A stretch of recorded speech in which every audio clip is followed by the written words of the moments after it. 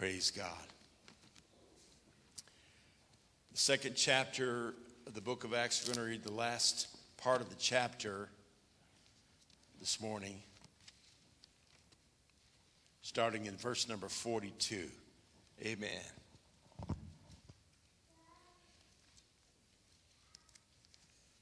Acts chapter 2 and verse 42.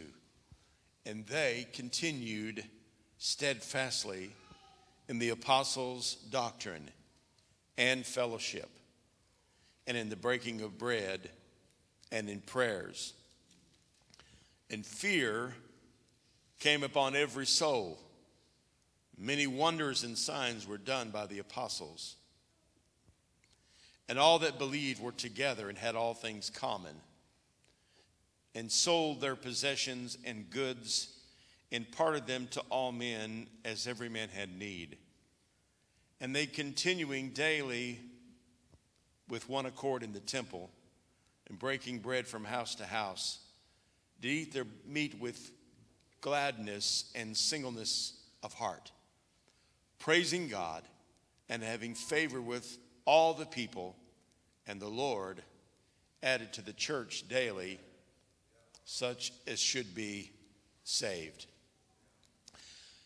We need a pattern for the church, and we know that we have the pattern in the Word of God. Amen.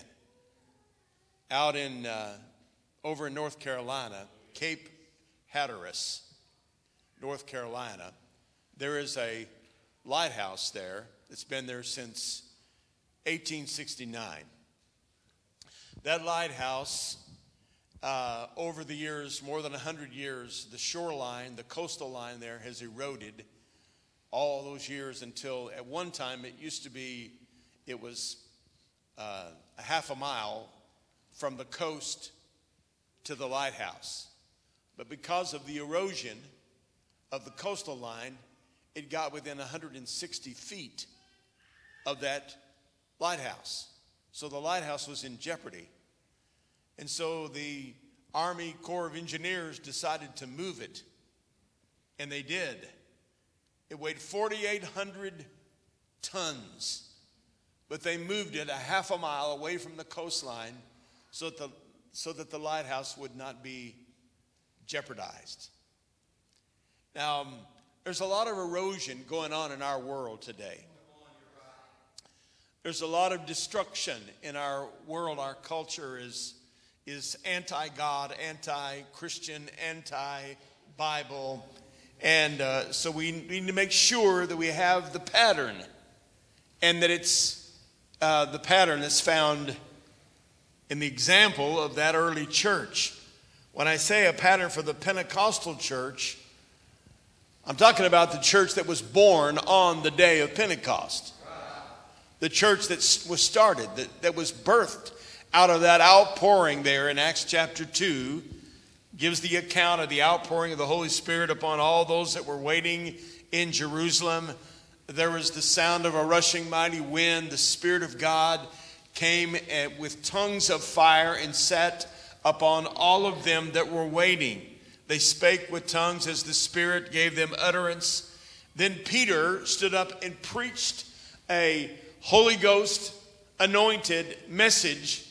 And as a result of that message, 3,000 souls were saved. All of Jerusalem was buzzing with the activity that was happening that year in Jerusalem. And you know, when you read the text here in Acts chapter 2, there was something like 16 different nationalities that were there. The population at that time of Jerusalem was around 40,000 people, but during the feast time, they believed it probably swelled to as big as 250,000 people that were in Jerusalem at that time. Around 16 different languages. People were there from Persia, which is now Iran. They were from Rome and Italy. They were all over Greece. They were there from Asia. They were there from all of the known world at that time. They were there visiting in the city of Jerusalem. Jerusalem was a center of religious activity. And even though a lot of people that came were not necessarily Jews, They were just coming because they wanted to try to get close to God. They wanted to hear from God. They wanted to be in a place where God was working and moving in the lives of people. But after, the Bible says it was noised abroad. The whole city heard of what was going on. So all these thousands of people that were gathered there, they witnessed it or heard about it. And there was the excitement of the move of God and the outpouring of the Spirit of God. But then they all had to go home. Then they all had to make their journey, their trek back to their home. Some of them hundreds and thousands of miles back to their home. But the Bible says in our text here, verse 42 today, it says they continued steadfastly. They continued steadfastly. And that just simply means that they were persistent, they were active, they continued, there was no break. What they experienced in Jerusalem, that it continued in their life in Rome, in Asia, in Greece, in Italy, and wherever that they went back home to, they continued steadfastly. It just means they stayed at it. They were actively continuing in the experience, and that they were firm in it, unwavering, determined to continue in this experience of this wonderful outpouring of the Spirit of God that was upon them. And the church was born there in Jerusalem in this outpouring of the Spirit of God. But it didn't stay at Jerusalem. It went to all these other regions of the world at that time, but they stayed faithful to it. Now here we are 2,000 years later. And I wonder if Paul visited the modern church, or Peter visited the modern church, what they would think about it. What they would think about what's happening generally across the country would it resemble anything to the book of Acts and to the Acts experience? Sad to say, in many cases, I'm convinced that it doesn't resemble at all what was happening in Acts chapter 2. But I believe that it is our commitment and our desire here at this location, in this local church, to stay as close as we can to the pattern that was given to us on the day of Pentecost, to have a church that is furthering the cause of the gospel, and we're doing so under the power and the anointing of the Holy Spirit upon our lives. Amen. And the gospel goes forth in the power of the Spirit of God. We want to stay at it. We want to be persistent and continuing as they were in this experience. I have a firm conviction, and I've said this many times over the years. I believe that the local church is the only hope of the world. I believe that the answer to the problems, the ills of our nation right now is because many have turned away from God, turned away from the church, turned away from the things of God, and it's led to some of the darkness and the wickedness that we see prevailing so much in our world right now, in our nation right now. It's a rejection of God that has brought us to this place. But the only stabilizing force that's available in our world today is the church of the living God. Amen. So we need to make sure that what we're doing and how we're actively ministering and the ministries that we're involved in, that it's something that resembles the pattern of Acts chapter 2. Amen. That we're living according to the pattern of the word of the Lord. So let's look at it here in this verse 42. This is what they continued steadfastly doing. They went back to their homes, back to their cities. And, this was before there were churches built but they went back to their home areas, their own home communities, and they stayed faithful to the experience that they had in Jerusalem. And all these years later, 2,000 years later, we still have the pattern that's given to us in the book of Acts. So as the church, we need to align ourselves to the pattern of God's word. Amen. Praise the Lord. They continued steadfastly in the apostles' doctrine. First of all, the apostles spoke by revelation. They had the Old Testament. They didn't have the New Testament yet. but God was revealing himself to them. And all of the New Testament is the revelation given to the apostles as they scribed it, wrote it down.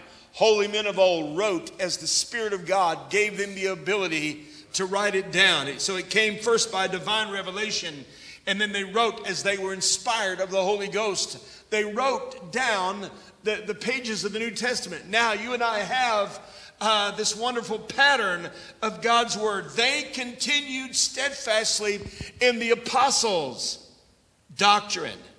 Amen.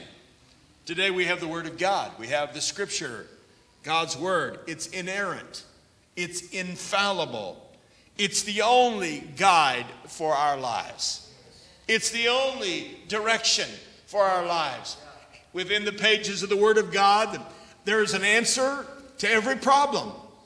In the pages of God's word, there is a solution. There is a cure. There is the counsel that we need of the Lord. The direction on how to carry on our daily lives. How to do business. How to direct your family. How to direct your marriage. How to take care of your finances. And I could go on and on. Every area of need of your life is revealed to us in the Word of God. That's why we need to continue steadfastly in the apostles' doctrine. The word of the Lord. It is the counsel of the Lord. It is the instruction that we need for every area of our life. That's how important that the Word of God is. That's why that we preach it on Sunday night, on Wednesday night. That's why we teach it in Sunday school classes. That's why it's communicated in the youth group and in our Christian school. And you remove the Word of God and we don't have much left. Because everything that we follow, everything that we believe is all contained in God's word. And it's our desires to instill it into the hearts of every man and woman and every young person and every child. Because it's the only hope for them is to know the truth. To know the truth of the word of God. Proverbs 30:5 says, every word of God is pure. Every word of God is pure. He is a shield unto them that put their trust in him. Add not unto his words, lest he reprove thee. There's more than one warning in the scripture about adding to or taking away from the word of the Lord. You know, everything in the word of God is not what's a good word? It's not palatable.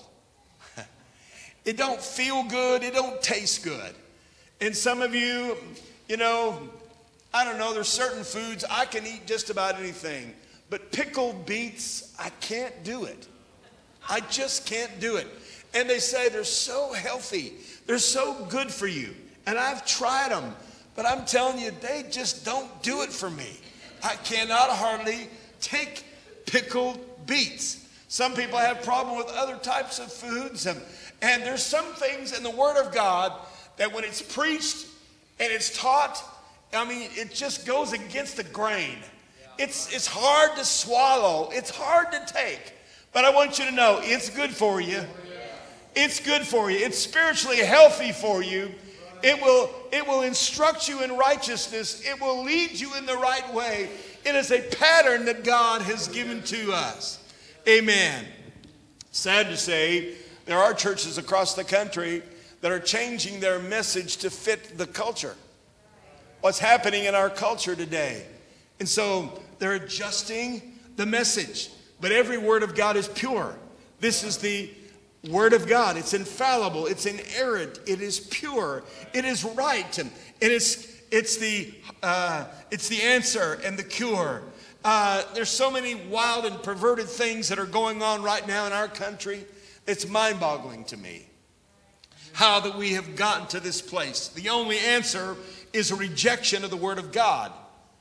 Removing it from the courthouse, removing it from the school classrooms, removing it from every area of public domain, getting rid of it as much as possible. And we are living right now in a culture where to be a Christian, it may begin to cost us something. Up to this point, for the most part, we've been able to live for the Lord and have a testimony of our Christian faith. But we're now living in a country that's moving quicker and quicker toward an anti-Christ spirit and against the word of the Lord. Our early forefathers, they knew the value of the word of God. It was intertwined and interwoven in the Constitution. It was interwoven in our government and in the laws of our land. And when you visit the capitals, even state capitals or the U.S. Capitol, you'll see God's word engraved in many places throughout, in all these public places. I'm surprised that they haven't been removed yet, but it's still a reminder that the history of this nation was founded on the apostolic doctrine, the word of the Lord, the apostles' doctrine.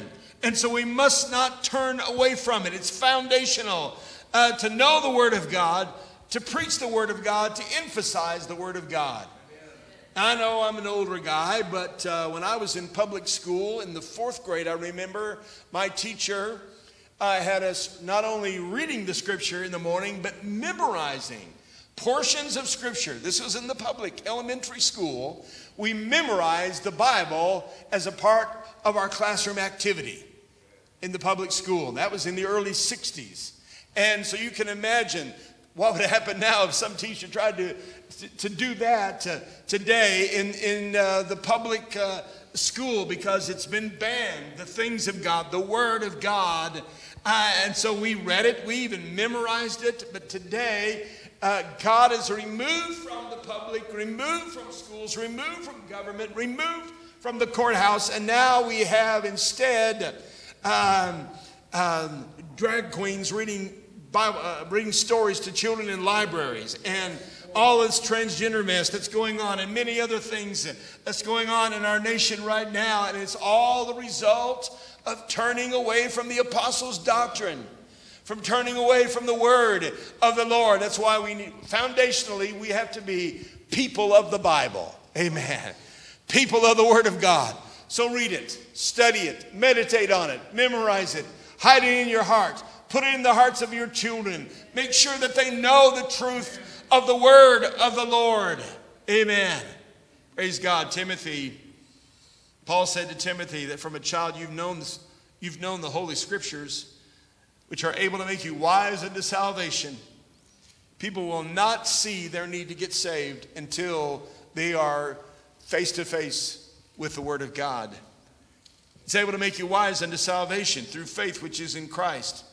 All Scripture is given by inspiration of God and is profitable for doctrine, for reproof, for correction, for instruction in righteousness, that the man of God may be complete or perfected, that he might be matured, complete, that the man of God may be complete, matured, thoroughly equipped for every good work.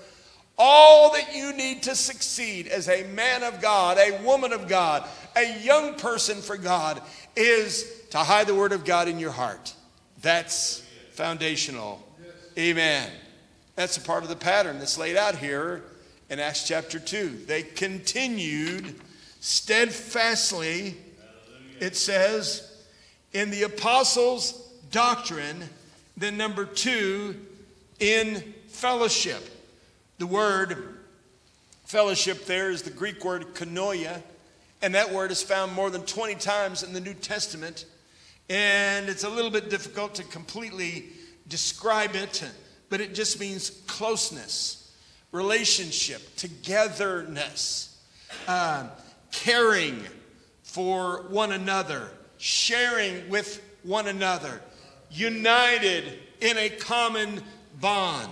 It's interesting to me in the church, and I've been to a lot of places, even different nations of the world, and gone to church, but there is still this commonness, this unity of the Spirit with people that you've never seen or known before.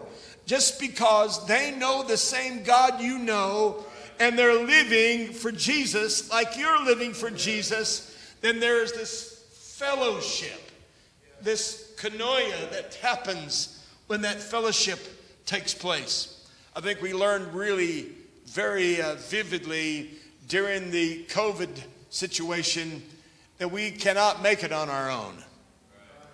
We cannot, as Christians, it's not the will of God to be isolated. Now, thank God for the live stream, and for those of you that are watching it today, we have a live stream audience every Sunday, and we're glad that you're watching. But I want you to know it's not the same.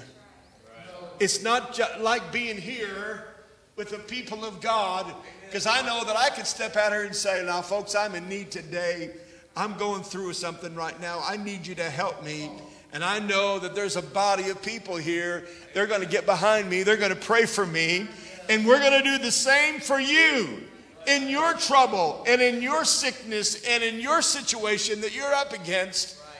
Amen. Because there's this wonderful fellowship. Amen. They continued steadfastly. They didn't think they could make it on their own. They knew that they needed the people of God. They knew they needed the fellowship and the unity and the commonness and the closeness that had to come from working together and praying together and fellowshipping together. You can't make it on your own.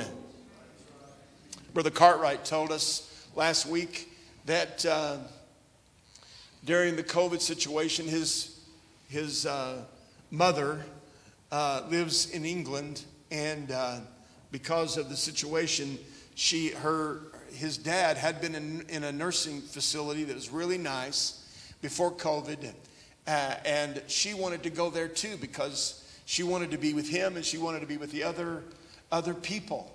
But as soon as she moved in, just shortly after she moved into that home, her husband, Brother Stephen's father, passed away. And then COVID came.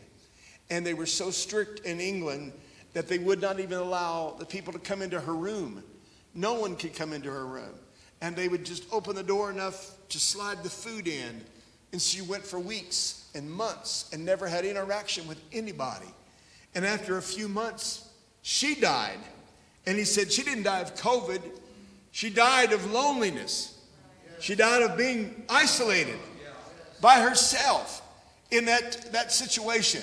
And he could do nothing about it because of the strict the restrictions that were placed upon those living in England. There was nothing that he could do about it, and she died all by herself. You know that happened all over the world? That happened all over our country, where people were so isolated that they died. We were not created to be by ourselves. And as the church of the Lord Jesus Christ, oh, how much we need one another. We need one another. And we're better because we have one another. Amen. We improve ourselves. We learn more than we can learn. Iron sharpeneth iron.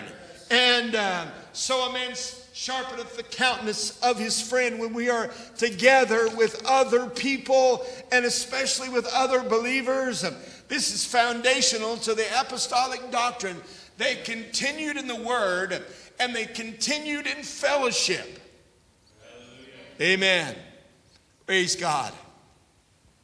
For those of you that have been around church a long time, like I have most of my life, my friendships, my closest friendships are among the body of Christ. Amen. I've got family that don't know the Lord. I'm talking about blood relatives that they don't serve the Lord. And I love them. I'm concerned about them. I want them to come to the Lord. But when I'm around them, I kind of feel like a stranger to them because they live in a different world than I do. I went to see some of my family last summer that I hadn't seen in many years, and I care about them. I love them. I want them to know the Lord, but they just live such a different life, and we don't have much in common. But when I get around people like you, you're not my blood relatives, but we are brothers and sisters in the Lord. That there's a unity, there's a commonness, there's a bond that we have, and it's proper and biblical for us to stay in fellowship one with another. Amen. Praise the Lord. Especially, the Bible says in Galatians, as we have the opportunity, let's do good unto all men. That's the right thing to do. Do good unto all men, but especially unto them who are the household of faith. That just means you pay special attention to your brothers and your sisters in the Lord, to minister to them, to encourage them, to bless them, to help them. That doesn't mean you don't care about everyone else. You do. We do. And we have a burden for the lost, and we want to reach out to those in the world. But there is something special that we need in fellowship. Yes. Amen. Praise God. Then the scripture that we all familiar with from Hebrews 10 and 25, not forsaking the assembling of ourselves together as the manner of some is. Some were doing it in Paul's day, or he wouldn't have said that. Some have already got into this bad habit of not fellowshipping together. Don't forsake, but instead exhort one another. The word literally means encourage one another. Encourage one another. Amen. You know, there may be some day when you're feeling like, I don't feel like going to church. I'm down. I'm discouraged. I don't feel like going. Well, remember, it's not all about you. It's also about those brothers and sisters that are there when you get there. And you may not feel like you have much to offer, but just your presence, just you being there in that pew, just a little word of encouragement, just a handshake and a God bless you. Oh, it strengthens you. It helps you. It encourages you in the fellowship that God intends for us to have. Amen. Then it says also in breaking of bread. Now we know that from this text that it means two different things here. Because later on down in verse 46 it says they continued daily with one accord in the temple, breaking bread from house to house. There, it relates to fellowshipping together and taking a meal together. And it pertains to, in this particular verse, communion. Uniting together in communion. Now, sometimes, and I know that in many formal churches, communion has become a ritual that's meaningless. And I've been in that. I've seen that before, where people just say, we're going to do communion, and they do it, but it's just a religious ritual that they're going through. But there's a pattern that's given to us here. Communion is important. It's important to take those elements, to receive that bread and that cup. There's something about uniting the body of Christ when we're united under the broken body and the shed blood of our Lord. It does something in bringing the body together. Don't neglect it. Don't neglect it. I've had people say to me before, I don't take communion. I don't feel worthy of communion. And I remind people all the time that not any of us are worthy of it. Not any of us are worthy of the sacrifice of our Lord. But it brings a special closeness when we come together. It's a reminder to us of the great price that Jesus paid in suffering in his own body and the shedding of his blood. And when we come together to receive communion, it is not a ritual. It's not just a formality. It's a spiritual experience. It's what God has commanded us to do. This is Acts chapter 2, verse 42. So as much as he's commanded us to be baptized in the Holy Ghost, he has commanded us to take communion together. Amen. Amen. In doctrine, in fellowship, in breaking of bread. Amen. And as often as you do it, doing it remembering him, remembering what he did. As often as you do it examining your own self. And there's a pattern that's given to us in the New Testament for communion. And we don't do communion every Sunday. And we don't do communal communion. Some like Arlene and different ones that's been to some of these European countries, Sister Huff, they have one big cup. Now, when that would happen, it only happened to be one time. I really wanted to be at the head of the line when they were passing the cup around. I either wanted to be at the head of the line or I wanted to sneak out of the building when that happened. But Their idea is that we're all drinking of the same cup. They were all bound together. And I understand that their idea of unity and binding together, they would break the bread of the same loaf and then drink of the same cup. And I understand what they were doing. But we have our own individual cups around here. Praise God for that. I don't want to drink after you. I really don't. But I do want to take communion, and I want to do it with my heart before the Lord, to draw closer to the Lord and to see the body of Christ draw closer to the Lord. Amen. And then the fourth thing in that verse is prayer. And I think we all know that prayer is the force. Prayer that is the communion that we have with the Lord. We talk to him and we listen to his voice when we pray. We don't do all of the talking, but we wait before the Lord. We get shut in with God in a secret place, and we hear the voice of the Lord. And you can do that. Everyone can do that. And if you're too busy for prayer, you're just too busy. You need to find a time and find a place and make a time and make sure that you spend some time with the Lord. Even if it's in the car or wherever you are, that you're on your own, take that time to call upon the Lord in prayer. And it's the power, it's the resource that we have, that we draw from him. We get connected with that heavenly resource whenever we seek the Lord. But notice then, when they followed this pattern, what happened? Fear came on every soul. When they followed this pattern, then there was this fear of God. There's no fear of God today. There's no awe of the things of God. There's only disrespect in many cases of the things of God and the word of the Lord. But when we follow the pattern of the New Testament, then the fear of the Lord, there's a reverence that comes back to the people of God and to the house of the Lord. Amen. Praise God.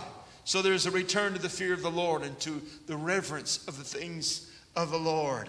Fear came on every soul, and many wonders and signs were done by the apostles.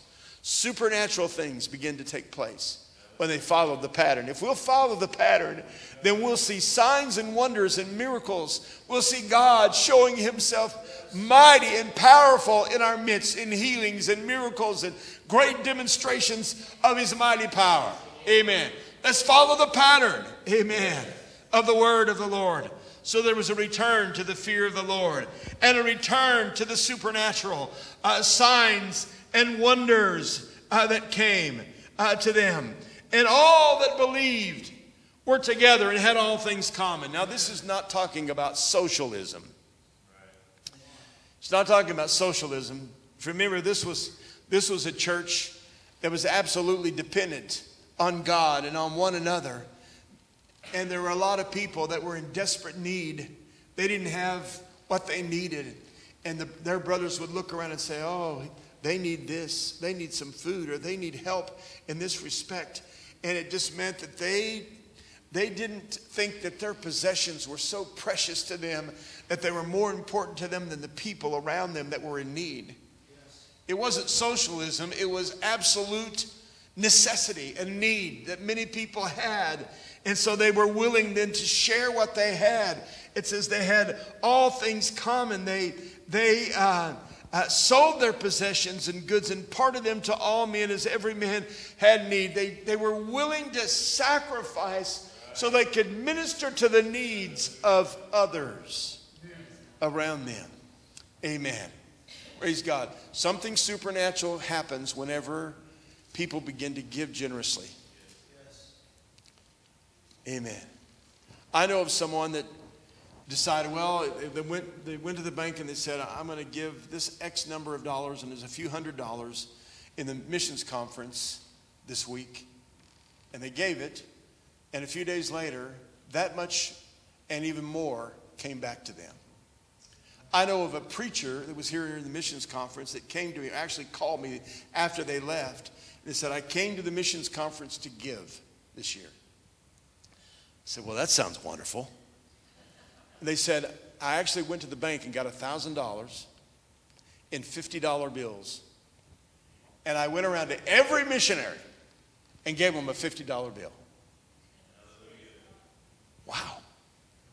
Something happens when the Spirit of God begins to work in people's lives, and they want to share and give and bless the lives of other people. That very preacher that called me back later said, I went to a meeting right after I left, and the Lord had spoken to me to give that $1,000 to different missionaries. And in that meeting, which is unheard of, that meeting, 10 times that amount was given to me in the revival. Wow. Now that's big. That's big. But that's God. When the spirit of generosity comes and people realize, I want to give. I'm going to give. I'm going to give from my heart. I'm going to give as God has spoken to me. I'm going to share with others and be a blessing to others. And so there is the return of the fear of the Lord. When we follow the pattern, there's the return of the supernatural signs and wonders. There's the return of generosity, extravagant giving. Amen. That happens because people have a heart for the kingdom of God. Then notice one more thing here.